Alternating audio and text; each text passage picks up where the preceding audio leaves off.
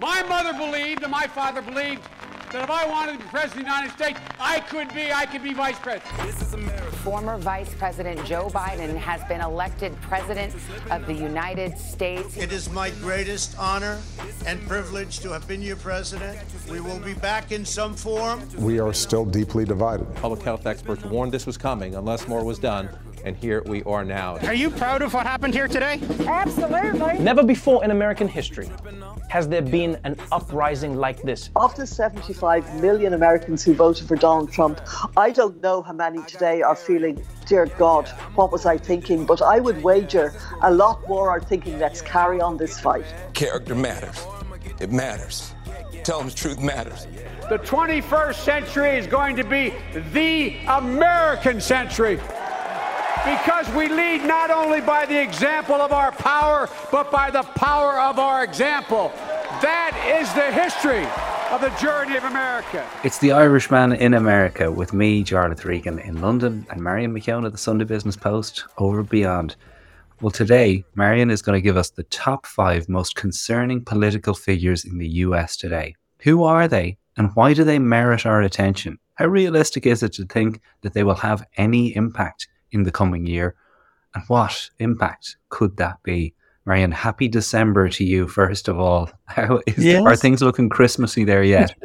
Only 24 days. It's not even. It gets Christmassy here even before Halloween. The decorations are up. So, and then they just post Thanksgiving, there's just an eruption of light. And nowhere does it better, I've got to say, in terms of going all out. And I remember when we were kids, we never had any decorations outside the house, or, we'd have a candle in the window, which I also thought cheapers, it's embarrassing. Either do it or don't do it. Yeah. It's 10-foot high blow up Santas, 40-foot high reindeers. There's bells, whistles, lights, you name it, and it's outside somebody's house or hanging out of somebody's chimney. I love it. It's fantastic. I also am very happy to say that Jarzilla, my new stand-up show, which we're filming a brand new stand-up special on January 6th in Dublin, is now sold out. But don't fear, we've just added a new date, January 7th. The next day, we're going to do it all again. So if you missed out on tickets for January 6th and you were putting it off and going, oh God, no, I can't spend that until December, we've added the new date, and that is selling fast too. So please do go to ticketmaster.ie. Marion's going to be there on the 6th, so really looking forward to that. Me too. When I asked you to put together this list of top 5 concerning is the word that I wanted to use rather than worrying. I don't want people worrying about these people. But these political figures in America are of concern. When I asked you that, what did you put concern in the category of? That, like, what merits concern in your opinion? Somebody that can do damage, or somebody that is kind of actively trying to bring about some kind of negative change? Is that it? Well, you know what? When you said it first, Gerald, I thought, this is a great idea. And I immediately went to crazy. I thought, okay, who's more fun. The craziest? And then I thought, no. I have any number of those, but they're too crazy in many ways to be of concern. And I had several Congress people lined up and 1 or 2 senators. And I thought, Rand Paul, Senator for Kentucky, absolutely batshit crazy. From the hounding you should have done these guys on another episode. From the hounding of Anthony Fauci, which he has done because he thinks he's a doctor. Rand Paul is an ophthalmologist, okay, but he couldn't get certified by the board in Kentucky, so he set up his own board. God. Self-certified. But that's only part of it. He was beaten up quite badly by his next door neighbour at one point a couple of years ago. There was an altercation over a leaf blower, apparently, and the neighbour, I suspect Rand Paul came out the worst of it. And I remember being in Washington at the time. Now, Congress is a cruel place, but jeepers, the jokes that were going around were really uncharitable. And I remember after Obama, the Gulf oil spill, he said that BP, who were completely wrecked, said, this is just a blame game, and it's always got to be someone's fault. And maybe it was just an accident, this is his attitude. But he was particularly, COVID brought out the real crazy in him. But we're not even talking about him because, as I said, he's just crazy. There was another guy, Jody Heiss from Georgia, who He used to have all kinds of crazy things. And a pastor who is absolutely virulently against same-sex marriage and all kinds of things said that when he was asked, why are you threatened by same-sex marriage? Why do you feel it threatens your marriage? He said, well, how does a trashy neighborhood affect the value of your house? Oh my God. This is the level of, and like, there's a lot of crazy anti-Semitism woven into his stuff as well. But he tried to beat Brad Raffensperger to become the Secretary of State for Georgia, which would mean he would count the votes in Georgia's next election in 2024. And God help us all. But Raffensperger trounced him, basically. Great. So, well, that's a really good delineation to make, that, the people that we're going to talk about probably are crazy on some level, but just enough for people to take them seriously. Yeah. So I'm going to put top of the list of people who are concerning. And I think that's the thing, because they have the ability to affect the balance of life in America and just to ignite or to accelerate culture wars, and because they are powerful people and because they are by and large smart people and capable people to a large degree, they are that much more dangerous because of that. Okay. And it's quite interesting, because I was looking this up and looking up all these when I was doing the crazy charts. I realized that a lot of these people went to Yale. Now, Harvard has its share of crazies as well, but like J.D. Vance, okay, definitely out there. Ron DeSantis, who we will come to in a moment. Josh Hawley, this is the senator from Missouri who sort of fist bumped the January 6th guys, and then he was seen scuttling through the corridors, running for his life when they actually breached the Capitol.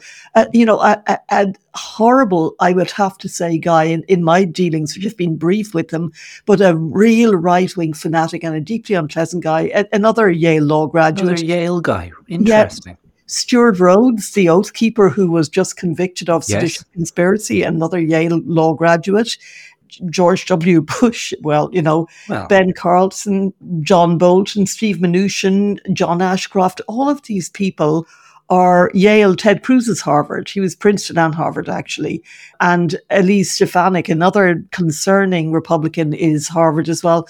But most of them, and the funny thing is, a lot of these people came from poor families like J.D. Vance and Ron DeSantis and Stuart Rhodes, and they got to Yale, and then they became extremely angry and chippy, almost as though they couldn't thrive in the Yale sort of liberal, as they would see, snowflakey environments. They came out determined to kick the crap out of every liberal they ever met for the rest of their lives. Wow, so it's actually Yale that tipped them over the edge. That's I would say that there's certainly evidence that they didn't. And, likewise with Harvard, that they came out almost chippier than, I don't know what they were like before they went in, but it would seem that, but people, Michelle Obama went to Yale. She grew up in a one-bedroom apartment in the south side of Chicago with bars on the window. It was a basement. Her father was a janitor.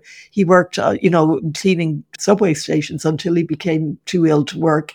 But her mother was determined that Michelle Obama and her brother would do well, and they both got into Yale, having come from the most disadvantaged background you could possibly imagine. And she went on to do brilliantly as a lawyer. Her brother has gone on to do brilliantly as well.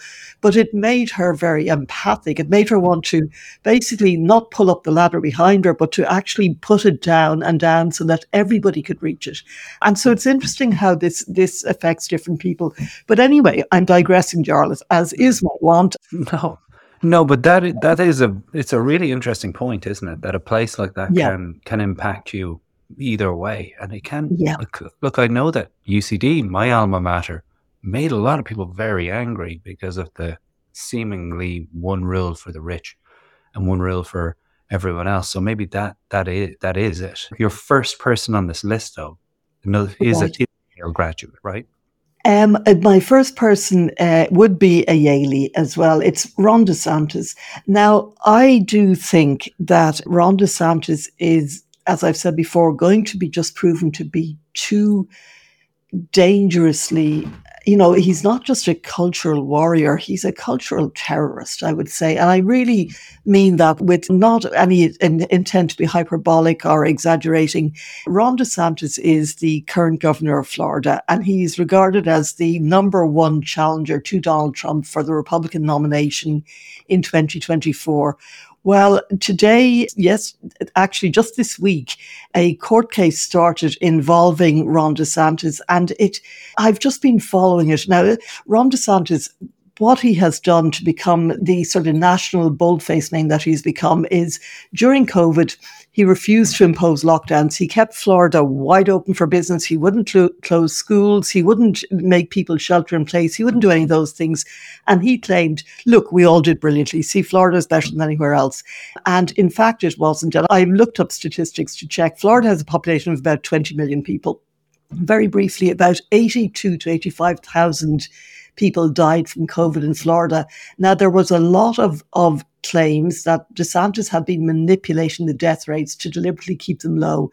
A woman, Rebecca Jones, who worked as a data analyst in the Department of Health in Florida, claimed this. She was fired. She's now facing a court case in January, a criminal court case, because DeSantis says that she put out a message saying to basically the health department in Florida, look, somebody's got to be a hero here. We can't have another 17,000 people dying, or words to that effect. The police went round her house, raided her house, took her children's computers, her computer, her husband's, went through everything. Hell. And she is now going to be tried for criminally accessing a government department, basically service, which was the Florida Department of Health's internal system. That's just one example of where Ron DeSantis will go to whatever distance it takes. Now, she may have done that. She says she didn't. It's possible that she did, but nobody gets prosecuted for something like that. First of all, you don't fire somebody because they say, hang on, you're manipulating the data. Well, or you don't do it in the way, and you don't then persecute them. Now, he has done the same thing with a Florida prosecutor who is now suing him to get his job back. And that case has come up this week. And again, it's a really worrying case. What happened was this prosecutor, who is the chief prosecutor for Tampa, for District 13, he basically said, look, I am not going to make a priority of persecuting and going after and criminalizing women who have had abortions if it falls outside of the new very strict Florida laws. And he said, and furthermore, I'm not going to criminalize teenagers who want to have who are trans and who want to advance their sex changes. Now, Ron DeSantis immediately fired him. He fired him and he held a press conference basically holding him up as Exhibit A of everything that is wrong with the Liberals and the way they enforce the law and how dangerous it is. And this is why cities like San Francisco are rotten with crime and et cetera, et cetera. Now, the case against DeSantis, which is, as I said, is being heard this week, is that, first of all, this prosecutor, the top prosecutor in Tampa, signed a letter saying, that basically that he didn't want to make these prosecutions a priority. That is, he says that's his First Amendment right. And secondly, he says Ron DeSantis can't fire him because he was elected by the people of Tampa, and the governor can't fire somebody who's elected. The governor can only fire somebody who he appointed, a state employee. So anyway, we'll see where that goes. But it was, again, really worrying because he didn't just fire this guy.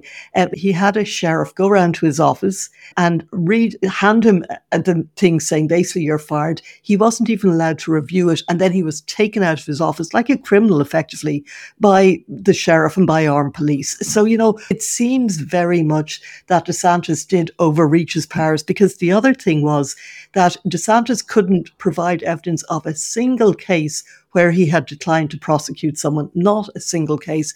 And also, there are no laws currently, although it'll change, I'm sure, that there are no laws that criminalize any aspect of changing gender. Whether you're a teenager or an adult, they're just not on the statute books in Florida. So it's a moot point. So basically, why would you fire somebody for not enforcing a law that doesn't exist? Is what, the question is. So I suspect he may be reinstated, but there are so many more. That's just two examples. DeSantis, he's a big man on the show, right? So this is all for show, and obviously with one eye to the national view, right? It's the political performance that he needs to reverberate around the country so that people can say, look at what DeSantis is doing. And you can really read that in all of his speeches, the way he talks about Florida is a refuge of sanity when the world went mad. He stood as the citadel of freedom for people across this country. Everything it seems to be pointing the ship in one direction. Yeah. How realistic is it to think that if you're a gambling woman, Marion, what Which I odds? am. Okay. What odds would you give this guy of toppling the big orange fella who we are deliberately excluding from this list?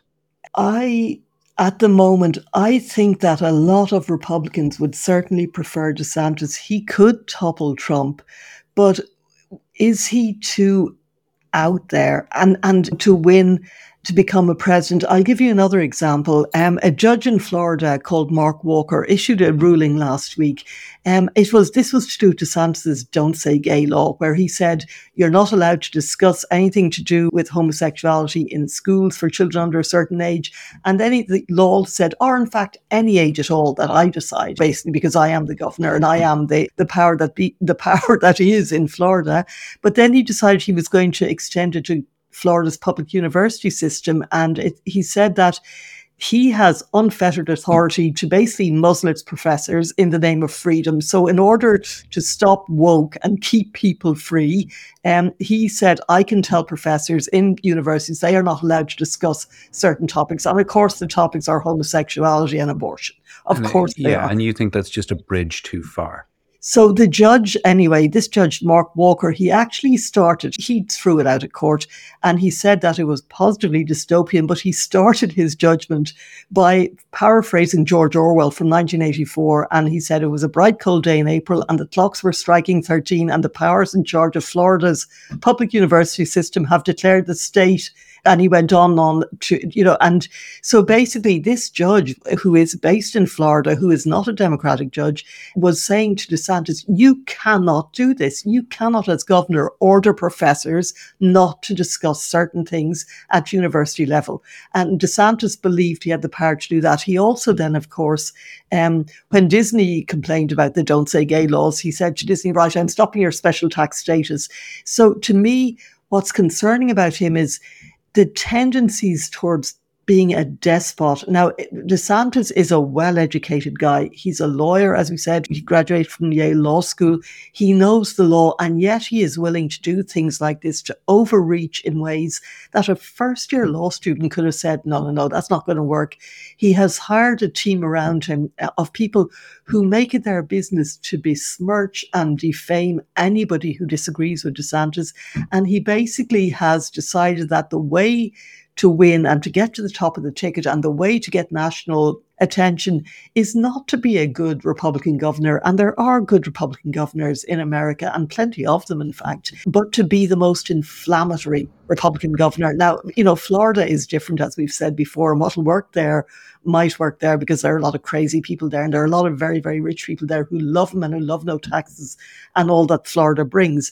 But I think that he is really concerning because as governor of Florida, he's going to keep on this cultural warpath and war footing, but also he is going to make a bid for the presidency. And because he is smart, because he is competent, because he works ferociously hard, he is somebody who could be very, very dangerous. And if he did get into the White House, I think it would be extremely concerning. So my question wasn't whether he could become president first. I think my number one concern for this guy is if he's, the devil you don't know. We kind of have the playbook on Donald Trump. Yeah. But with this guy, we talked about the new hot thing. That's very much him right now. The darling, with the kind of the freshness, fresh out of the box kind of feel to him. Yeah. Is it likely, like in your opinion, that he could topple Trump as the nominee?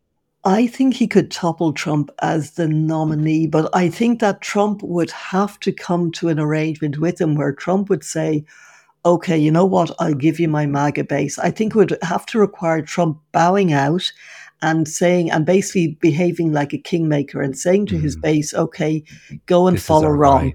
Now, and that is I unlikely cannot picture that. Can you? He hates Ron DeSantis. And Ron DeSantis, having gone from being the guy, and we spoke about this before on the show, Charles, where when he was sucking up to Trump, when he wanted to become governor of Florida, he put out videos of him with his 2-year-old, I think it was, a child at the time going, build a wall. And he was getting the blocks and going, build a wall and Mexico will pay, to his 2-year-old child. And this is the person who opposes indoctrination of children, ironically.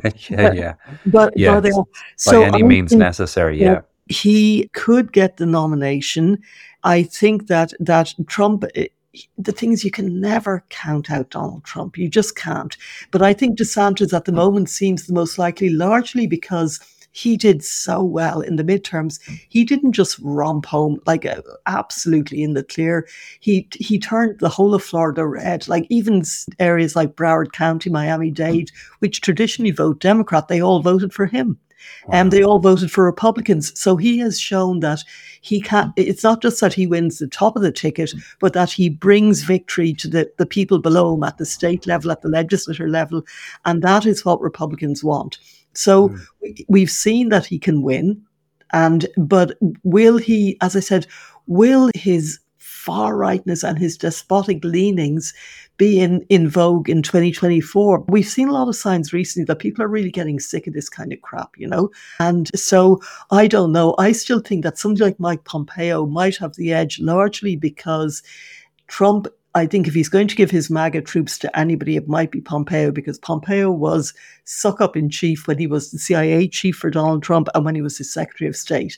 And he's being very careful to still stay on side with him. And will those troops just row in? That's the other question. I think one of the most concerning things about DeSantis is, what you mentioned in a previous episode, is the personality deficit.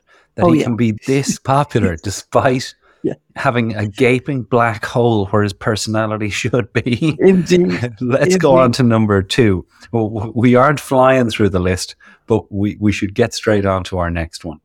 Right. Now, who I think for number 2, I've had a bit of a juggle around here. I think it's going to have to be Kevin McCarthy. Okay. And the reason it's going to have to be Kevin McCarthy and you can also insert Steve Scalise in this slot, and I'll only give you a very brief rundown of him. He fits crazy and concerning, actually, Steve Scalise. But anyway, Kevin McCarthy is, if he can pull it off, the most likely person to be the next Speaker of the House. This puts him in a position of enormous power. But it actually puts him in a position also, paradoxically, of very little power. The reason, Speaker basically calls the shot in Congress. It decides what bills go to the floor, who gets investigated, what the committees do, who the committee chairs will be, etc., etc. It's a hugely powerful position. And of course, you're third in line to the presidency as well. So all in all, this is it looks like it'll be Kevin McCarthy. There are some hardline far-righters who are saying, no, we're not voting for McCarthy. Not a chance. He has to get 218 votes to become the next Speaker. At the moment, there are at least 6 or 7 Republicans who are saying, no way, we're not voting for you, which means he won't be the next Speaker. I'm very skeptical about this, though. I think that they're doing this to hold his feet to the fire right up until the last minute on January 3rd to get any concessions they want from him. Because, by January 2nd, he's going to give away the house. And he's going to give away his house in California. And he's going to give away his deli in California. And he's probably going to give away his children in California as well. Because he wants more than anything else to become the Speaker. And this is why the Andy Biggs and Matt Gaetz and his crew, they're all holding out and saying, no, we're not voting for you, because they believe that by doing so, they're going to get concessions. Now, he's already given away the farm to Marjorie Taylor Greene. She was interviewed the other day, and the smugness that was radiating from her. And she said, of course I'm going to be on committees. What a ridiculous question. It looks like she will be on the House Oversight Committee, which is one of the most powerful committees in Congress, which basically decides, they can decide anyone they want to investigate. They can just go, okay, over here, you, and you. And of course, that'll be people like Anthony Fauci, it'll be people like Merrick Garland, and of course it'll be Hunter Biden, and it will very likely be Joe Biden as well, who she has already filed impeachment papers on. So Kevin McCarthy has decided that in order to get the Speaker's gavel, he has got to give Marjorie Taylor Greene whatever she wants. He's also decided the same thing about a number of other very reactionary, very dangerous, I would say, and concerning Republicans. Jim Jordan would be another one. Jim Jordan, where to start? Concerning and crazy, ticks both boxes. I'll just say this. My favorite scripture verse is 2 Timothy 4:7. It says, fight the good fight, finish the course, keep the faith. And I tell folks, that's a verse for our country. Fight, finish, keep. Words of action, not timid words, not sissy words, words that we associate with America and words that we associate with the best president we've ever had, President Trump. God bless you all. These are McCarthy's people. These are the people who are holding McCarthy hostage. So it's not so much that he, of his own volition, would be crazy, because he doesn't have the spine to be crazy. He's a puppet for the. But he is a puppet for some of the craziest, most dangerous people in Congress. And the thing about McCarthy, and I remember people saying this to me years ago, that he can't bear to be disliked. He wants to keep everyone happy. He has no spine. He's not the sharpest knife in the drawer. He's not not even the sharpest spoon in the drawer. And he just, he's just like, he went to some college in California. He bought a deli. He won $5,000 in the lottery and he invested in a deli. So he owned quite a successful deli. He went back and did an MBA somewhere. But he's an unremarkable man in every sense. Now, he came into Congress in this huge fit of hubris with Paul Ryan and Eric Cantor, and they called themselves the Young Guns, and they wrote a book with the three of them on the cover, and they're all wearing these sharp suits, and they thought they were young and hot. As I said, by Republican standards, I suppose they were. Yeah, he does look like a cartoon of a politician. That's what I'd say. When you look this guy up, he looks like something from The Naked Gun. Exactly. The permatan and the coiffed hair and the sharp suit. And they decided they were going to run the Republican Party. So, of course, Eric Cantor was the first one to become Speaker. He got turfed out. He lost in a primary to another Republican, which as Speaker is unheard of. Paul Ryan then quit in 2018 when he became Speaker. And because he couldn't cope with Trump and he couldn't cope with what was happening. Paul Ryan, also a pretty spineless guy, the wonky guy, but, no match for Trump. And then Kevin McCarthy, of course, went crawling down to Mar-a-Lago and kissed the ring after the January 6th insurrection, the failed insurrection, and having chastised Trump for about a minute, less than a minute, he then went groveling back to be taken back into the fold. So he is somebody who he wants to be Speaker, and God knows why, because if you look at the fate of the last 6 or 7 Republican speakers over the last 30 years, every one of them has ended up either being hounded out of office, being prosecuted. One of them even went to prison, Dennis Hastert. Tom DeLay got a 3-year prison sentence as well, another one. That was overturned, however, on appeal. I mean, none of them end up well. The one who ended up best was John Boehner, who preceded Paul Ryan, and he's now very unlikely for a Republican, but he's now a major lobbyist for cannabis, for legalizing cannabis. Which goes to show what 20 years being the Republican leader will do for you. So that's saved him from insanity. So our biggest fear with Kevin McCarthy, or the biggest concern with him, is that he could get this role and then be pulled hither and thither by anybody that tells him he's a cool guy. Exactly. But he's given 2 hostages to fortune, and he's over a barrel already, because he has agreed to James Comer running the Oversight Committee, who's a fellow traveller with Marjorie Taylor Greene, and he's agreed to Jim Jordan running the Judiciary Committee. Now, Jim Jordan, I'll be brief, because he will also fit in the concerning. But also, as I said, he ticks the crazy box too. You've probably seen him. I'm sure all the gang out there have seen Jim Jordan. He goes around, he never wears a jacket. He always goes around in his shirt sleeves. And he's got this kind of bristling manic. He's like a little Jack Russell Terrier. He's always yapping and highly, highly excitable, always sounding off and, about something. He's going to be chair of the Judiciary Committee. He is possibly the least qualified person to be the chairman of the Judiciary Committee, which is a really serious committee and tends to attract very cerebral, very smart people on both the Republican and the Democratic side. Jim Jordan went to a law college in, I think it was Ohio, which is ranked as, I think, number 195 out of 197 law colleges in America. In other words, it's the second worst law school in the whole of America. He got in there, and apparently anyone can get in there. If you wanted your dog to get a law degree, you could send him there. It's called Capital. It's where Lionel Hutz went to university. I know what you mean. Basically, yeah. And Michael Cohen went to another one, Trump's former lawyer. He went to another college in that area, like of that ilk as well, that basically, if you can write the entrance fee check and if you can sign your own name on the admission form, you're in. Yeah, so you anyway, get a smoking monkey with every degree. This is it. Exactly.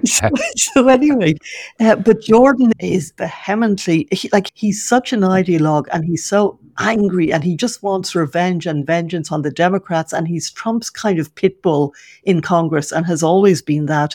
And so, he's slightly manic. He does not talk coherently. He doesn't appear to think coherently. And once he gets in there, it's going to be about revenge, revenge, revenge.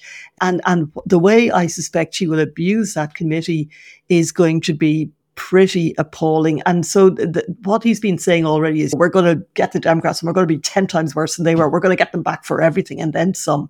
Now, the Democrats did have legitimate reasons to carry out investigations. I think that January 6th, I mean, whether or not you agree with impeaching Trump over the Ukrainian, the strong arming of Zelensky, it was a completely appalling thing for a president to do.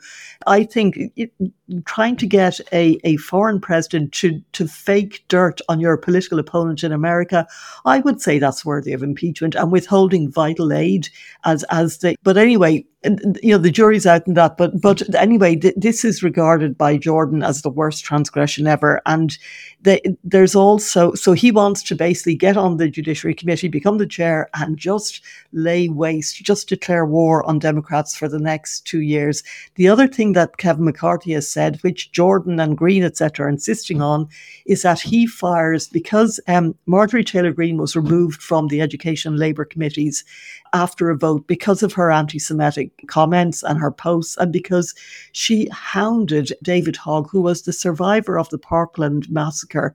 He went to Congress as an advocate for gun control, and she followed him down the street. She yelled at him, she mocked him, she jeered him. Yeah. And people just said, it's a bridge too far. So the only punishment they could give her, because McCarthy wouldn't do anything, was to get her off committees. So what Jim Jordan is saying now is, okay, we want 3 of them for Marjorie Taylor Greene. We want 3 of them to get them back for Greene. So Adam Schiff, who was the chair of the Intelligence Committee, really smart guy. Eric Swalwell, another really smart guy. And Ilhan Omar, who is a Muslim representative she's Minneapolis, I believe. So they say that they want them basically as, it's almost like a prisoner swap, but that they're all going to as payback for Taylor Greene being kicked off. So that's the kind of mentality, and that's the chaos.